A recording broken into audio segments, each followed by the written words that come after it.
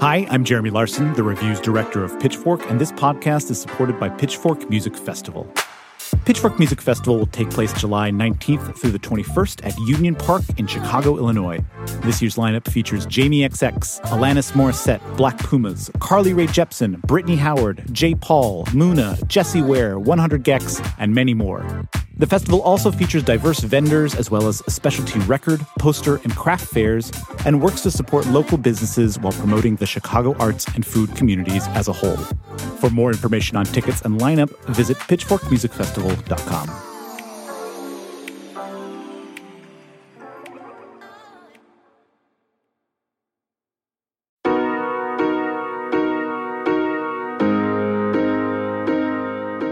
This is the Pitchfork Review, the show about the musicians we're obsessed with and the albums you need to know right now.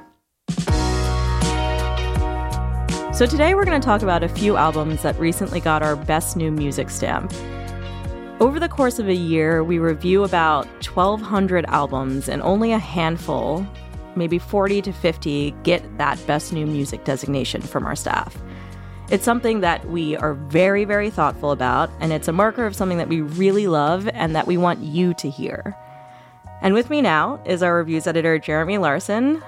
Jeremy, I feel like one of the best parts of our jobs is when someone is making the case for a Best New Music or a B&M. They are putting their life on the line and saying that this must be receiving the vaunted Red Circle. Now, I do like talking about whether or not an album is B&M because it is not a specific science. Yeah. There is not a rubric that we don't pull out a protractor and measure it and be like, all right, totally. It is. There's a lot of different facets that go into it. For me, a question I like to ask of the album, which is this going to be important 5 years from now? Mm-hmm. Right? It's not only timelessness, but timeliness. And then the other mark of that is just, what do we want to get behind? What do we as Pitchfork want to throw our weight behind? And we will get into all of that later on. So in just a minute, longtime staff writer Madison Bloom will be joining us to talk about some of our recent Best New Music and favorite albums of the year.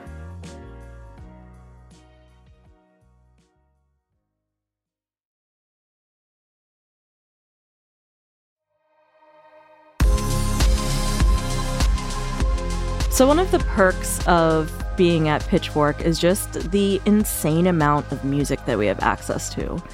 And it can be a little bit overwhelming to think about so much music and so many different kinds of music from a critical perspective and also just as a fan. But it's also incredible and the most exciting thing to discover something that fully blows you away. And sometimes a B&M or a Best New Music marker is our way of saying that other people really need to discover a new band too.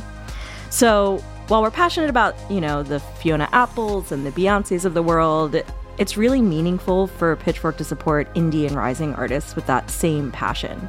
I'm kind of thinking about releases like Lorraine's Fatigue or Arouge Aftab's Vulture Prince from recent years, and then watching their star rise. And Jeremy, I feel like that is something that you have really tried to get across too with the review section. Yeah, it's all about striking a balance, So a lot of these are still developing their sound, and sometimes a B&M can come to a band's debut album where we're like, holy shit, that they appeared fully formed and this band is coming out of the gate super strong. Those are rare. Mm-hmm. And the bands that we're going to be talking about today, I think it's both of their third albums, which is interesting. But yeah, so I'm excited to sort of talk about the different reasons why we give B&Ms, whether they're becoming a little bit more experimental or whether they're just getting a little bit bigger, or maybe they have a chance to cross over, or they're coming into their own. A lot of those different little phrases kind of apply to a band getting a B&M. But they're also an indication of importance within current context, and then, as you've said before, Jeremy, timelessness. And they're things that feel exciting and innovative and progressive to their sound or their community or their genre, or to developing and expanding a canon. And I'm curious to hear what, when you're thinking about it, what does it mean for you? It's something I haven't heard before. Mm-hmm. And when you amplify that and talk about that and figure out how that is reacting to what else is happening in the broader music ecosystem, that to me creates a really fun, critical argument that you can make for a band. So we've got 2 albums to talk about today. One is by an indie favorite who's come back with something really beautiful and feels like a best-in-class album for them. And then another is by a newer band whose experimentation has made them a big artist to watch for us. And here to get into both of those records with us is Madison Bloom, one of Pitchfork's staff writers. Hey, Madison. Hey, how's it going? So each of you have brought an album to kind of present to us as one of your favorites of the recent past, a best new music for the site. Jeremy, let's start with you. What did you bring to the table? Oh my God, I brought Alvvays Blue Rev. It's probably my favorite album of the year. It's an album that I've spent a ton of time with. I wrote the review, so I sort of had to spend a lot of time with it. And the highest praise that I can give an album is that when I'm done writing about it, I still want to keep listening to it. Mm-hmm. And I put it on the other day and was like, I am not sick of any of these songs. I could gush about it, but what do you think? Do you like this album? Are you a fan? Yeah, I mean, the band has been around for a long time, and their song Archie Marry Me kind of became this indie classic.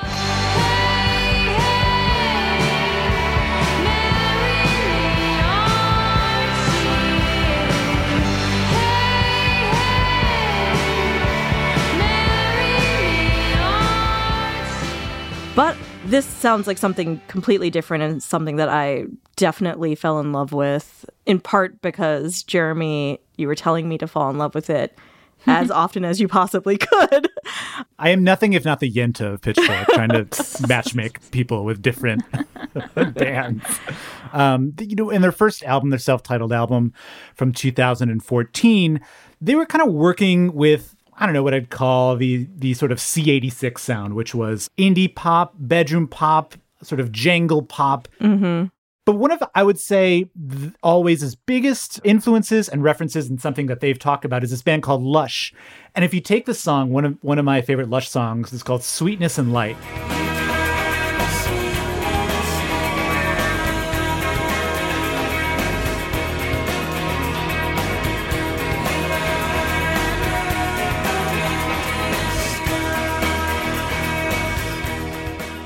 Listen to that song and you sort of compare it to what was happening on their first record, you were sort of like, okay, great. This band is taking from a lot of like UK bands that are on this label 4AD and turning it into this sort of nice, little shoegazy, a little dreamy, reverb heavy, soaked in feeling sound. Just very indie rock on 2014. And I think Antisocialites, that came out in 2017.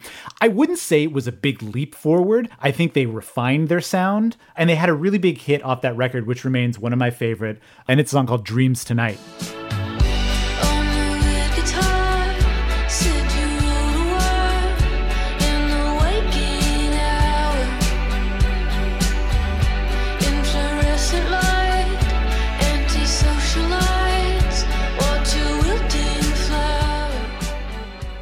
But I would say that Blue Rev, which was recorded sort of over the pandemic, and it kind of took like 5 years basically to come together, this was their step-up album. Yeah, absolutely. Finally, this band is given their proper due of what they can do. I think they were so refined and contained in their first 2 albums, and now all of a sudden here they are busted wide open, this huge field of pop and production, and you can finally see like who they really are. And that's what like made me really excited about this album from the first spin. All right, so for those who aren't familiar with the band, could you tell me a little bit about who they are? Like, where are they from? Who's in the band? What's their origin story? Yeah, so the main singer-songwriter who you'll hear on the album is Molly Rankin. She's from Toronto. She's actually a scion of this famous Canadian band, the Rankin Family, which was sort of this like Celtic band. If you're from Canada, you know them. Yes. She's sort of from this sort of musical royalty, Canadian royalty, not to diminish it, but still. And, I'm so sorry. She works with her songwriting partner, Alex O'Hanley, and they're sort of the 2 main songwriters in the group. So you were talking about the expectation of this band, or kind of how they felt contained before, and now they've blown themselves wide open in the best possible way. And we love this record. You reviewed the record for the site. And there was a lot of conversation about how you describe them as a power pop band. So much so that I'm breaking a secret code of silence here, but so much so that Amy reached out to you and was like... Amy, our managing editor. And was like, Jeremy, what are the indie rockers saying about you calling this a power pop record? So can you tell us a little bit more about that? Yeah. All right. Clear the decks. Give me a second here. So here's the thing.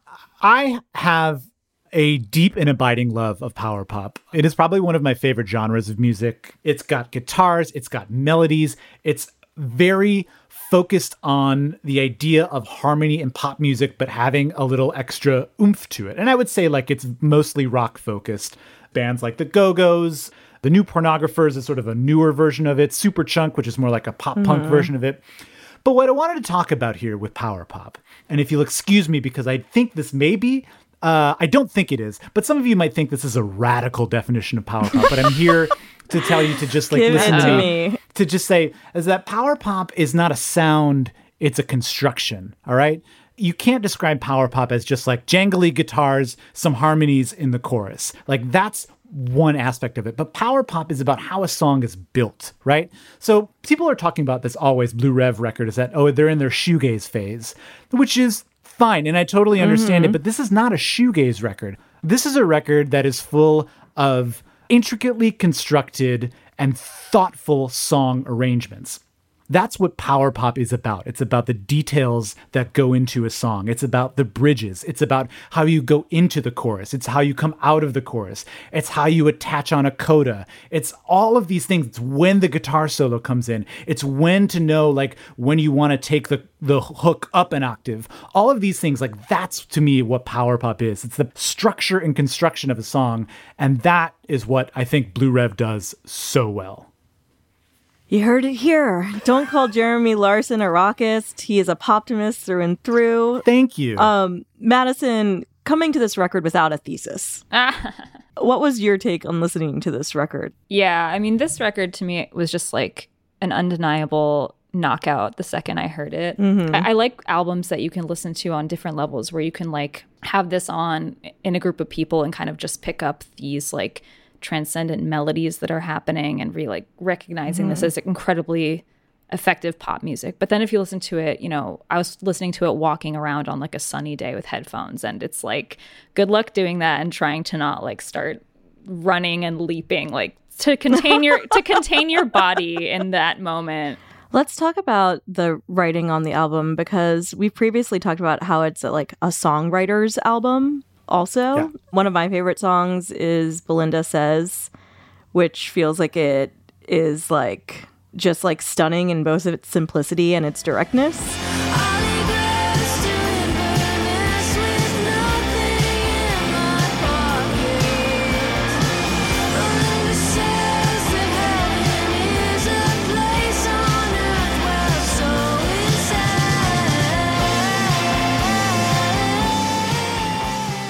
Jeremy, I know you have a lot of feelings about this.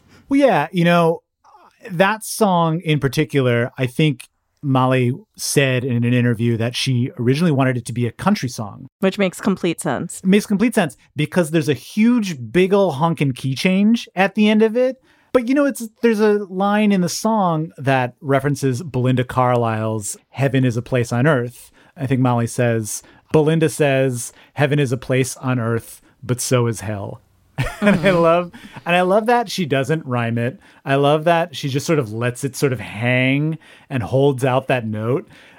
It takes my breath away, really. But it's a song that's like not really happy. It's not really about like feeling happy. It's sort of about feeling uncertain, right? Moving to the country, gonna have this baby, see how it goes. It's all about uncertainty, but it's written with such confidence that you can't help but feel overwhelmed by it. I think that lines like heaven is a place on earth And So Is Hell is pretty, like, it's direct, it's clever, it's witty. Yeah, oh, absolutely. Yeah, totally. She's really good at, like, quipping in a way that demands the point, you know? Well, I think the two sides of this too, right, is that like, okay, the album is named Blue Rev, which is named after the Four Loko of Canada. Mm-hmm. But then the other side of that is that Rev can be French for dream, right? And so there are these sort of teenage sort of where let's get fucked up on malt beverage side. Mm-hmm. And then there's this more mature, what happens when you sort of leave all that behind and start to dream about the future and like what exists between those two spaces. Like it sounds a little like Mazzy Star, if you're a Mazzy Star fan. It sounds a little like their contemporaries around Archie Marry Me, like Lower Dens and the New Tropics era. And it also could sit next to Japanese Breakfast if it wanted to. You know, it's kind of touching all of those points at once for me. Yes, I totally agree. And I think like that's also the timeliness of it, right? Like it sounds like it's an album for these times. Before we leave this album, I would love to hear just a favorite song or the thing that you would recommend to someone who hasn't heard this band to get them sold. All right. I would put on Pomeranian Spinster. What a title. Yeah, right? It is a rave up. In the term of music writers, it is a verbose and just wild trip. And at the end of the song, a guitar solo comes in. And if you're not lifted up off of your feet when that happens, like, I'm sorry. I don't feel bad, but I'm personally very sorry. Check your pulse.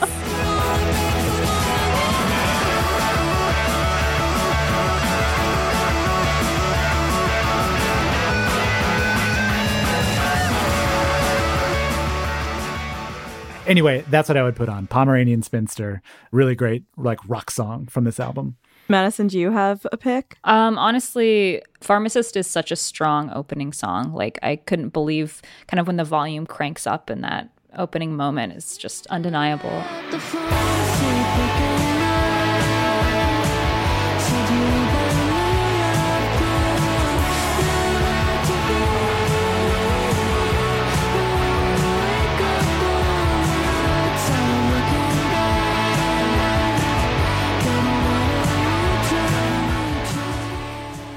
All right, well, everybody should listen to Alvvays Blue Rev. We're going to take a quick break.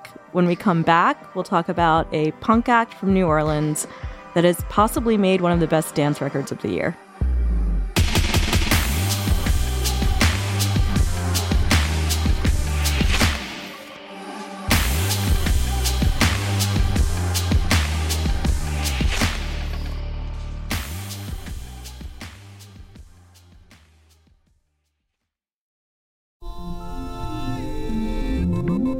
I'm David Remnick, host of the New Yorker Radio Hour.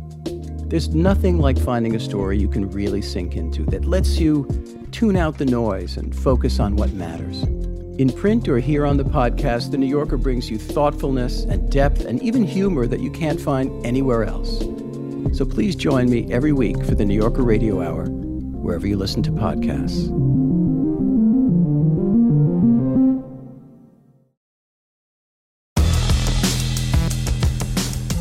We're back with some of the best new music from indie bands this year.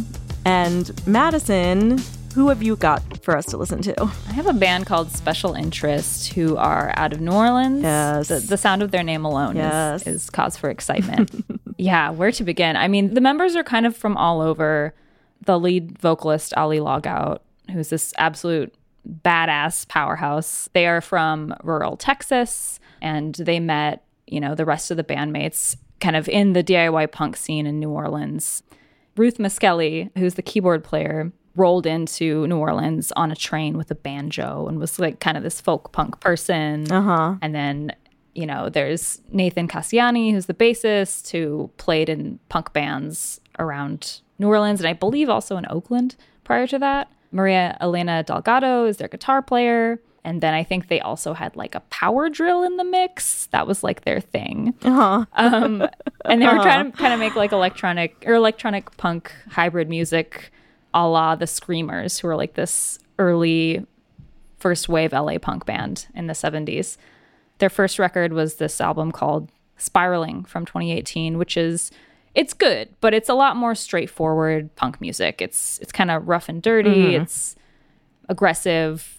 But on their last album, they really stepped up quite a bit because they started adding all these elements of industrial techno and noirish disco. Like the song Street Pulse Beat off the 2020 album was a big favorite. I feel like a jam. Yeah, it's remarkable. Tell me what you want, sweet baby. And time won't go. Maybe I don't know myself, but to know you, now I know. Oh, come on. And it feels like that was the indication of what might come from them. I think it was the standout song for us off of that album. Not only can Ali like be a really effective punk front person and be just gorgeously vicious and intense and like scare the living shit out of you, but they also have this like incredible deep soul vocal that can really lend itself to pop music. And this record has a lot, like one if not two like full-blown pop songs on it. Like the lead single was Midnight Legend, which they released with Mickey Blanco verse. And then honestly my favorite song on the album is called Herman's House, which is like kind of like a punk disco song.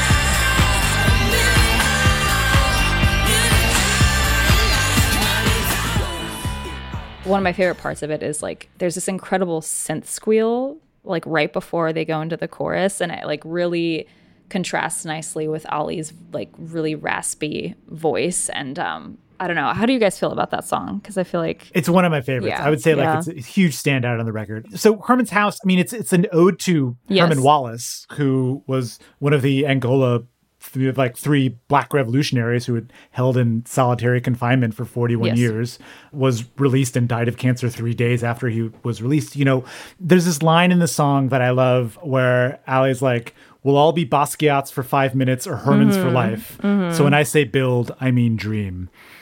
Like that to me is like the key of this record, of like this idea that you are crushed under the boot of so much, and either you are going to be oppressed for a very short amount of time or a very long amount of time.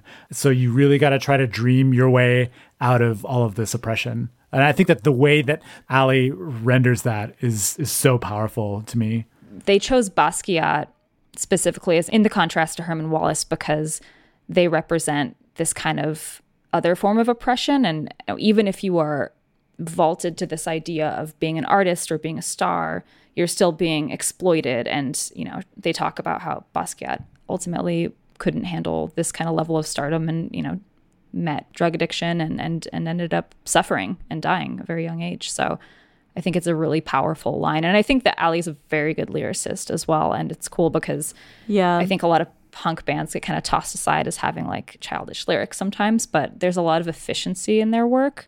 Like Kurdish Radio is another song that I think is incredible and very concise lyrically, but very effective. I fall asleep at night, talk deep inside their imperial dreams.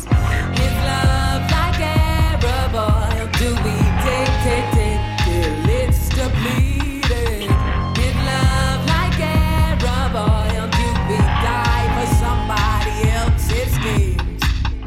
Years later I heard the cry, like live here first on Kurdish Radio. Initially, the song Ali was talking about was kind of inspired by having a conversation with a Muslim friend, and they were talking about, you know, remembering what it was like in the post 9/11 world, the Islamophobia and how people were reacting to people of color. And Ali wrote this song kind of in response to that. But then also there's this line that says, "Is love like Arab oil? Do we take till it's depleted?" And I thought it was really interesting that initially they're talking about this bigger kind of global issue, or at least a national issue, but then they're talking about our kind of perception of love and how it's portrayed in pop culture maybe, and are we just exploiting each other? Like, is love something that we kind of like commodify and take from each other rather than actually engaging in as equals. I feel like this all got very heavy all of a sudden, but that's just the nature of this. What makes a dance record this year important? Because there are, obviously one of the biggest dance records of the year is Beyonce's Renaissance, which is political and powerful in its own right. But like, what is this record doing differently? And like, how is it approaching similar topics from a different angle? Part of what is exciting about this is that often in times of severe social political crisis, and often as the underrepresented are making music that feels radical or purposefully in contention with that, like dance music booms, right? Like that happens every single time there is an actual, like you feel it in the air, social uprising. But also on top of that, why I'm so excited about this record is because it feels like it represents community and a city, right? I mean, when we think about dance punk, which I think is how we would dub this album, you listen to this, you hear Liquid Liquid, you hear ESG, you also hear more contemporary stuff like Escort and Midnight Magic, and like when downtown New York in the 2010s was like slowly again embracing punk as dance music and disco as punk. It felt like you could feel New York and a movement building. And I feel like with this album, you feel the legs of a movement building behind these artists who are really, really purposeful about saying that punk music is dance, industrial is dance. Me singing disco vocals on top of this like loud ass background is dance music. And then it feeling like that, you're moved by it. Like you can't sit still when you're listening to this record.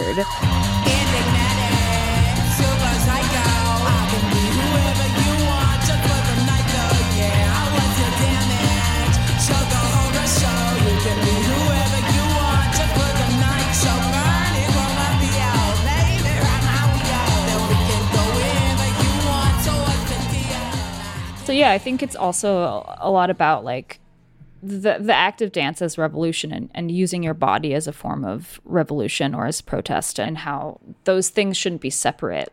So much of the history of dance music comes from a place of like marginalized communities and like people expressing themselves, and like the act of using your body and not like separating the genres as like dance music shouldn't be thought of as frivolous music. When we give something this kind of like, not to like bring it full circle back to the best new music of it all. Full red circle, you mean? There we go. But when we are talking about a rising artist who is making something that is this exciting or this, something that feels a little bit more like revolutionary, like what does that indicate for you in terms of like, what you expect from the future or what you like see from an album like this being in the world? I don't know. I mean, I think that honestly, I could see them after making this record, which is like kind of shocking us with this level of, pop and accessibility. I could see them going completely the other direction and making some like weird jazz freak out record.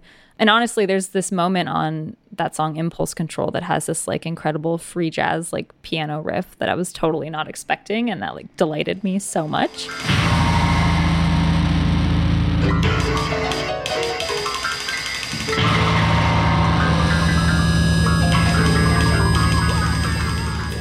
So I think I could just see them like expanding on different genres, like perhaps like they will get into like some weird jazz shit or more experimental. Totally. I also feel like New Orleans breeds a kind of artist that is really up for exploration. I've been spending a lot of time with that Dawn Richard album, and it feels like every one of her albums is an entirely different move that just sounds exactly like her. And I'm just like, New Orleans, something about New Orleans. Yeah. I mean, Special Interest signed with Rough Trade for this record. Yeah, which is big. So this is sort of like going from, I think it's either a small record label to a pretty medium to large size like indie record label. I don't think Special Interest will ever be headlining Coachella. I don't think Special Interest will ever be played on the radio. But I think what I do think this record is doing is raising awareness, because this is a band that is there for you when you need it, right? Like they're going to be a band to me that like shows up, and if you know, you know kind of thing. It's like someone passes you this record. It's like, this is important. And when they come and do a small, sweaty, sold out show, like show up, because this is gonna like really move you and change you. I'm so excited to see this band on tour, to take the enormity of these songs and put them in these smaller venues that they're going to play, because that's going to be like an experience of a lifetime, I think. Yeah. Well, Madison, if you love Special Interests and if you're just getting into the band, what is on your recommended if you like playlist with them? What else should people listen to? If you're into more of like the aggressive punk like noise of the record, and maybe like their past 2 records, a couple of older bands that I think would make sense are the Screamers, who I mentioned earlier, the Bags, who are also out of that like early LA punk scene. More contemporary bands, I would say like Gilla Band's earlier work, especially. Their new record, Most Normal, is obviously fantastic. We also gave it Best New Music. But their older albums, like Holding Hands with Jamie and then the early years EP, have a lot of like industrial techno techniques within like guitar music that I think would be like, you know, the fans of both bands would be kindred spirits. Is there anything in the dance pop realm? Yeah. So Cakes to Killa, because even though it's more in the hip hop realm, like it does like go into that house like area, and immediately just like that, just the attitude of it kind of made me feel like that made sense to me for some reason. Totally. And then if you want something like more old school, like maybe check out some Larry Levan, to be honest. Can't go wrong with that. Hell yeah. Jeremy, before we go, if you are a huge fan of the Alvvays record, what would you recommend folks listen to? Oh, man. Like I mentioned, Lush, they are a wonderful band. They're on 4AD. I would listen to them. I would listen to Big Star. I would listen to the Go-Go's, Belinda Carlisle's first band. I would, let's see, what's a record that's about Four Loko? Turn Down for What? That's a good one. It's about partying. That's what I would listen to. I would listen to like the Go Team. The Go Team, yeah. Well, thank you, Madison and Jeremy, for hanging out. This was so fun. Thank you. This is a hoot. Thanks so much.